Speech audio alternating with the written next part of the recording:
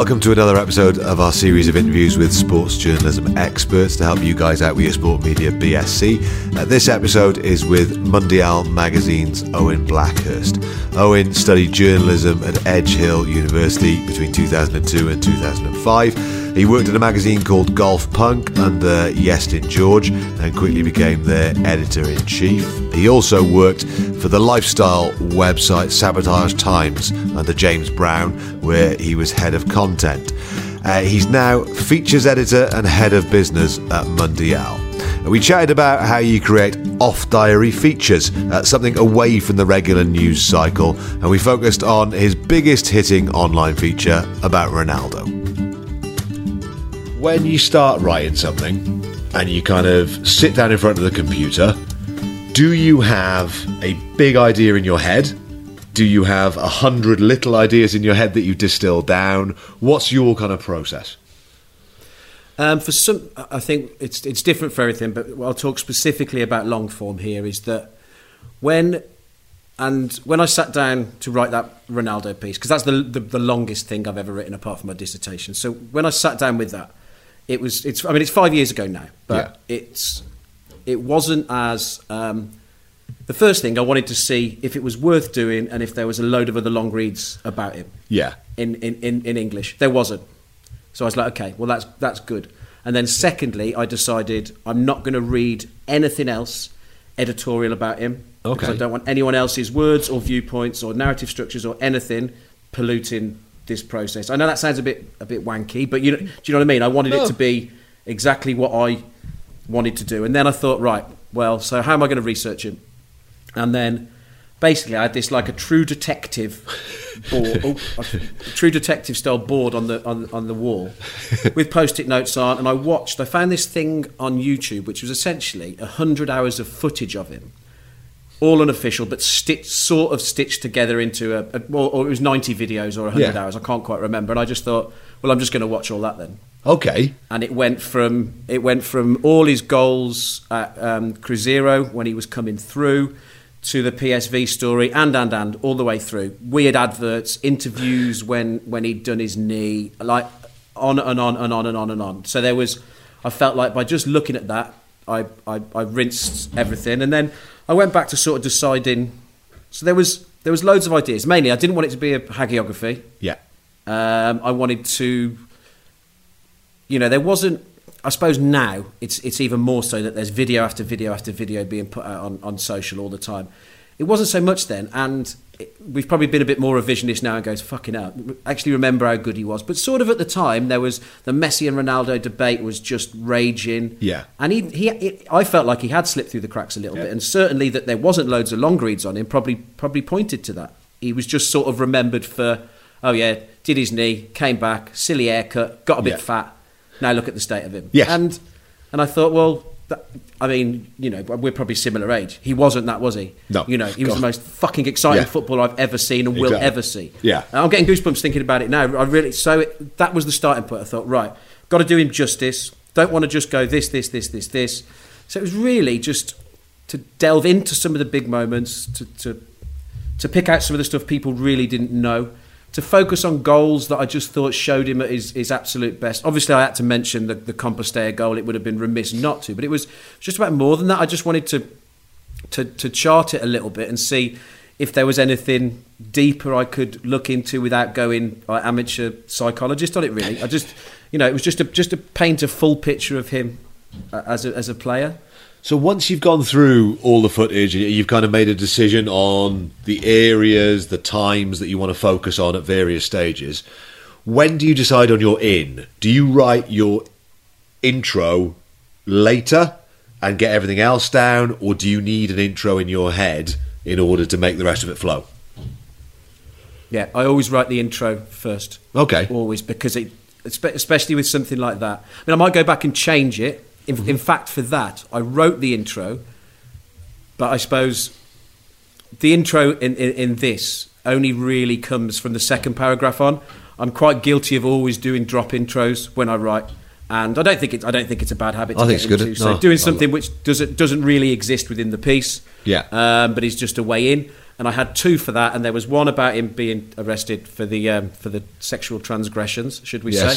And the other one was he'd just popped up at Coachella driving a hoverboard of sorts and looking like he was wearing Kanye West's Proto Yeezy collection. And I wrote both of those as individual intros, and then thought that dates really quickly. The one about being at Coachella and stuff like that, and I just thought it's I suppose it's a bit cheaty, hooking people in with him being arrested in a hotel room with 3 prostitutes. But also, it was like, I fucking forgot that. And if you're gonna grab people from the beginning, which you've always, like with anything, you've got to grab people at the beginning, haven't you? Mm-hmm. Drag them into where you want to go, and then hopefully keep them really entertained all the way through. And then when you get to the end, tie it all back up and go, well, and with that package. So always write the intro first, but I started 2nd, 3rd, 4th, 5th, 6th, 7th paragraphs, whatever it takes it up to the first break would be, this is what we're going to accomplish over the next 16 pages or 7,000 words, whatever it was. This is why we're doing it. This is what we're going to do. And basically, I hope you enjoy it along the way. Yeah. So your references within it, away from Ronaldo, it shows an awful lot of real life, Bukowski, Tyson. There's a lot of references in there that aren't necessarily football. Is that kind of important to your writing and to any good feature writing?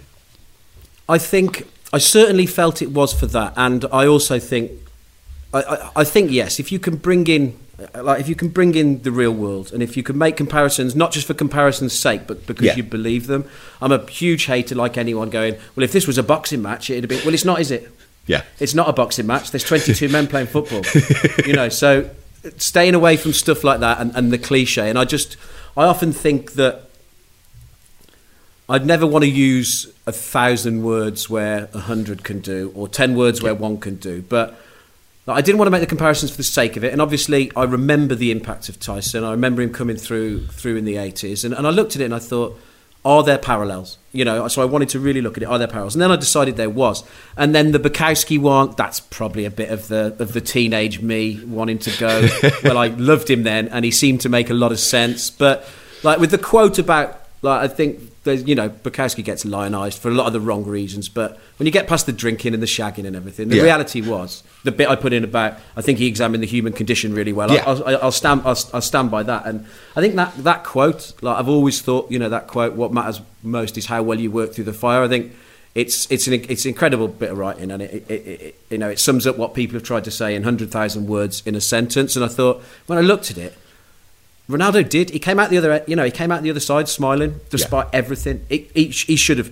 There's no way he should have come back. Absolutely no way. I mean, his knee was hideous. So it was important, yes, but only if they're true, and only if you've got to believe it. And I sort of went through it and probably agonised over those bits a little bit more. But then when I started reading those Joyce Carol Oates bits again, and I thought there really is parallels. So yes. So I thought because they stacked up, and because I could carry them through the piece a little bit, they worked. Your own writing style, has that always been your writing style? Because you write very similar to how you talk. It's colloquial. Is that the style of the magazine that you've adapted towards? Have you adapted the magazine towards you? What kind of comes first for you? I've probably always written like that. I remember when I was at uni, I wrote an essay, and I went back a little bit later, and I wasn't long out of steel factories, bin man, all sorts of stuff that I'd done because I'd stayed in the small town in Shropshire for too long. But I was probably then, I wrote an essay about Berlusconi, I think. Okay. And I remember writing the alliterated words, pernicious personal peccadillos. And then I wrote it, and I looked back and I thought, you wanker. Like, what the fucking hell is that? You don't need to say that, because it's just pointless grandstanding. And then I thought, and then I started to write more and more, and then I was very lucky. I started writing for a magazine called Golf Punk. I don't know if you remember it. Yes, yeah, I do. Yeah, so I started playing golf third year at uni. Knees were knackered, couldn't really play football to the level I wanted to. Started playing golf for something to do. Didn't want to. Hated golf as a kid. The elitism of Shropshire golf clubs put me off. But anyway, to digress, I went down to Golf Punk, did a week's work experience. Met someone, you might know him, because you're from Wales, a guy called Iestyn George. I do. I know Iestyn well. That's funny. Iestyn, basically, they pretty much convinced me to... Not convinced me, but I quit. I just didn't do my I did my dissertation then, but I basically quit to go and work for Golf Punt because I was like, they're offering me a job. This is all I came back into it for. I'm going to do that. And they encouraged... This is how I wrote, and they encouraged me to write like that, and they said, that's what we need at this magazine. You're not coming in as someone who loves golf and is writing about golf. You're coming in as a writer who can apply it to golf. And they encouraged me to develop that style. And I remember Iestyn saying, you've got self-resonance. You do write like you talk. And that's a good thing. So do that. Do more of that. Rather than, I suppose you've just got to be true to who you are. I suppose it helped. I was a little bit older, and I probably knew myself a little bit more, and I didn't feel like I had to be something I probably wasn't. And I just thought, well, if people like it, then I'll just keep doing it like that. And they did, I suppose. So that's why I did it. When you reread stuff, then now, are you always happy with what you wrote at the time, and does that matter? Not always, no. I don't go back and read stuff very often. There's things I've probably written. I don't know. Print, I was always happy at the time. Looking back, I mean, this article we're talking about now, I read it again the other day for about the first time in 4 years because someone tweeted about it, and I thought I was happier reading it then than I was at the time. Okay, that's good. Because the process, I mean, it took me I spent about 3 weeks on it in the end. Yeah. And because it was before Monday I was full time, so I was working in the days as well, like freelancing in and out of agencies. But my writing practices on it were terrible. I was starting at midnight. I was, coffee at 11:30, write till 4, have a glass of wine to come down off the coffee, wake up the next morning, head absolutely full of it, not able to get away from it. So I suppose by the end of it, I was a little bit broken. Then the reception to it was great, but also for ages, not a lot of people saw it because it was in like issue 3. Yeah. When we were just selling online, we were just selling the mag online and in a few shops. So it's been the thing that makes me most proud is since we put it online, it's our most read piece. Oh, okay. And it's had some great feedback on social. So when people read it, what makes me happy is people keep saying now that it did him justice and it provided what I wanted to do when I did it, which was to do that and to do a long read on him because there wasn't any really. Yeah. So if somebody wanted to come to you as a magazine with an idea about a footballer they feel similarly about, how does that process work? Would you guys be receptive to someone just going, right, I'm going to write you however many thousand words on this guy because of these reasons? Would that work for you? How does it work? It would. I'd say, like, make your pitch as good as your first paragraph. Okay. And if you can convey in 3 or 4 lines why you're going to do it, what it's going to be, and why you think it needs to be done, and get me or one of the other, someone else who's commissioning excited, then you've got a great chance. I mean, just writing the article and send it in is difficult, and people do that. But no, the process is we'd always listen to good pitches, and we'd always try and give feedback. That doesn't, we've probably over the last few years we haven't been able to reply to everything. The mag's only 4 times a year, but I just think if we do take someone on and to write something for us, then we'll try and give them the best feedback possible, because it's a pretty miserable situation where a lot of websites will just take people's copy, bang them up, never give them any feedback. And who learns? And that's why there's so much second-rate shit online. Yeah. Because no one's helping or teaching. And I felt very lucky. I had Iestyn, Tim Southwell. I worked for James a few years later at Sabotage Times, and I just always felt I had people who really backed me and supported me as a writer. So anytime we can do that, we will. And I'm happy to work with people on pitches. And I think on top of that, what I'd always say is you've got an opportunity writing for Monday Owl to write completely with the gloves off. Mm. You can, you turn it up to 12 and we'll dial it back, but don't send something in it's a 4 and we've got to dial it up, because it probably won't get, it won't pass it. So just be confident, be positive, ask questions. But really, really, really know your idea and sell it in an exciting way. And I'm guessing know what you guys have done. Do you ever get things in that you just think, well, why have you sent that to us? Have you read anything we've done before? Because the style of a magazine or a paper. Yes, I did a very. So you broke up there. Sorry, that's why I cut in. I did a very long interview with Steve Bull a few years ago. He was fucking great. I mean, luckily I could understand what he said, but if it had been audio, I don't think. When he kept saying, "Oh, cool, get me hat on, Owen, oh, cool, get me hat on," which means he was very proud in Tipton dialect. But he was brilliant. So I did that. It was, I don't know, long. Went through everything: Wolves, England, all sorts of stuff. 2 months after it published, someone pitched an interview with Steve Bull to us, and I thought, come on. And that's happened a lot. It's like I don't expect people to have read everything we've ever written, and that's not fair to. But have a look on our website, because most of the big pieces we've ever done are on there. Most of the big interviews or big cover stories are on there. So we've had it a lot. So yes, 100% know who you're pitching to. I think that's the most important thing, because you'll be taken seriously. Yeah. And that's what you want straight away. So yeah, it's the same as the writing. Do your research. Really think about who you're pitching to. And when it comes to writing stuff in a more lower level, if you like. So if you're writing about, say the students with us now would be writing about a footballer at Cardiff Met, for example, or they'd be writing about a local footballer at Cardiff City, or whatever it might be. Can you adapt everything that you've done for Ronaldo or whoever else you've written about to that sort of thing? Is that possible, to add that style to something lower level? 100%, as long as it's right for the publication. I think you can be as funny or insightful, or you should be able to, and you should aim to be able to be as. If you can do it in 7,000 words, you should be able to do it in 50 words. I think, and I think I remember doing something, and you probably do similar. Remember one of the first things I ever learnt was we had to write the same article for 3 different papers when I was at uni, and it was Mirror, Mail, Telegraph, whatever of the 3. And the hardest one to do was the Mirror, because you had to get it all across in a third of the amount. So that was quite instructive. But I think it's just being confident that your style can work, because as long as you get, I think there's always the base.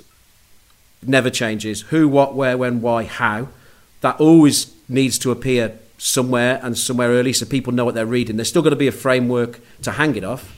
As long as you've done that, you should be able to apply a style around that, because people want to read interesting stuff. There's so much. We all do it. How much shit do you scroll through and you're thinking, where am I going to get to here?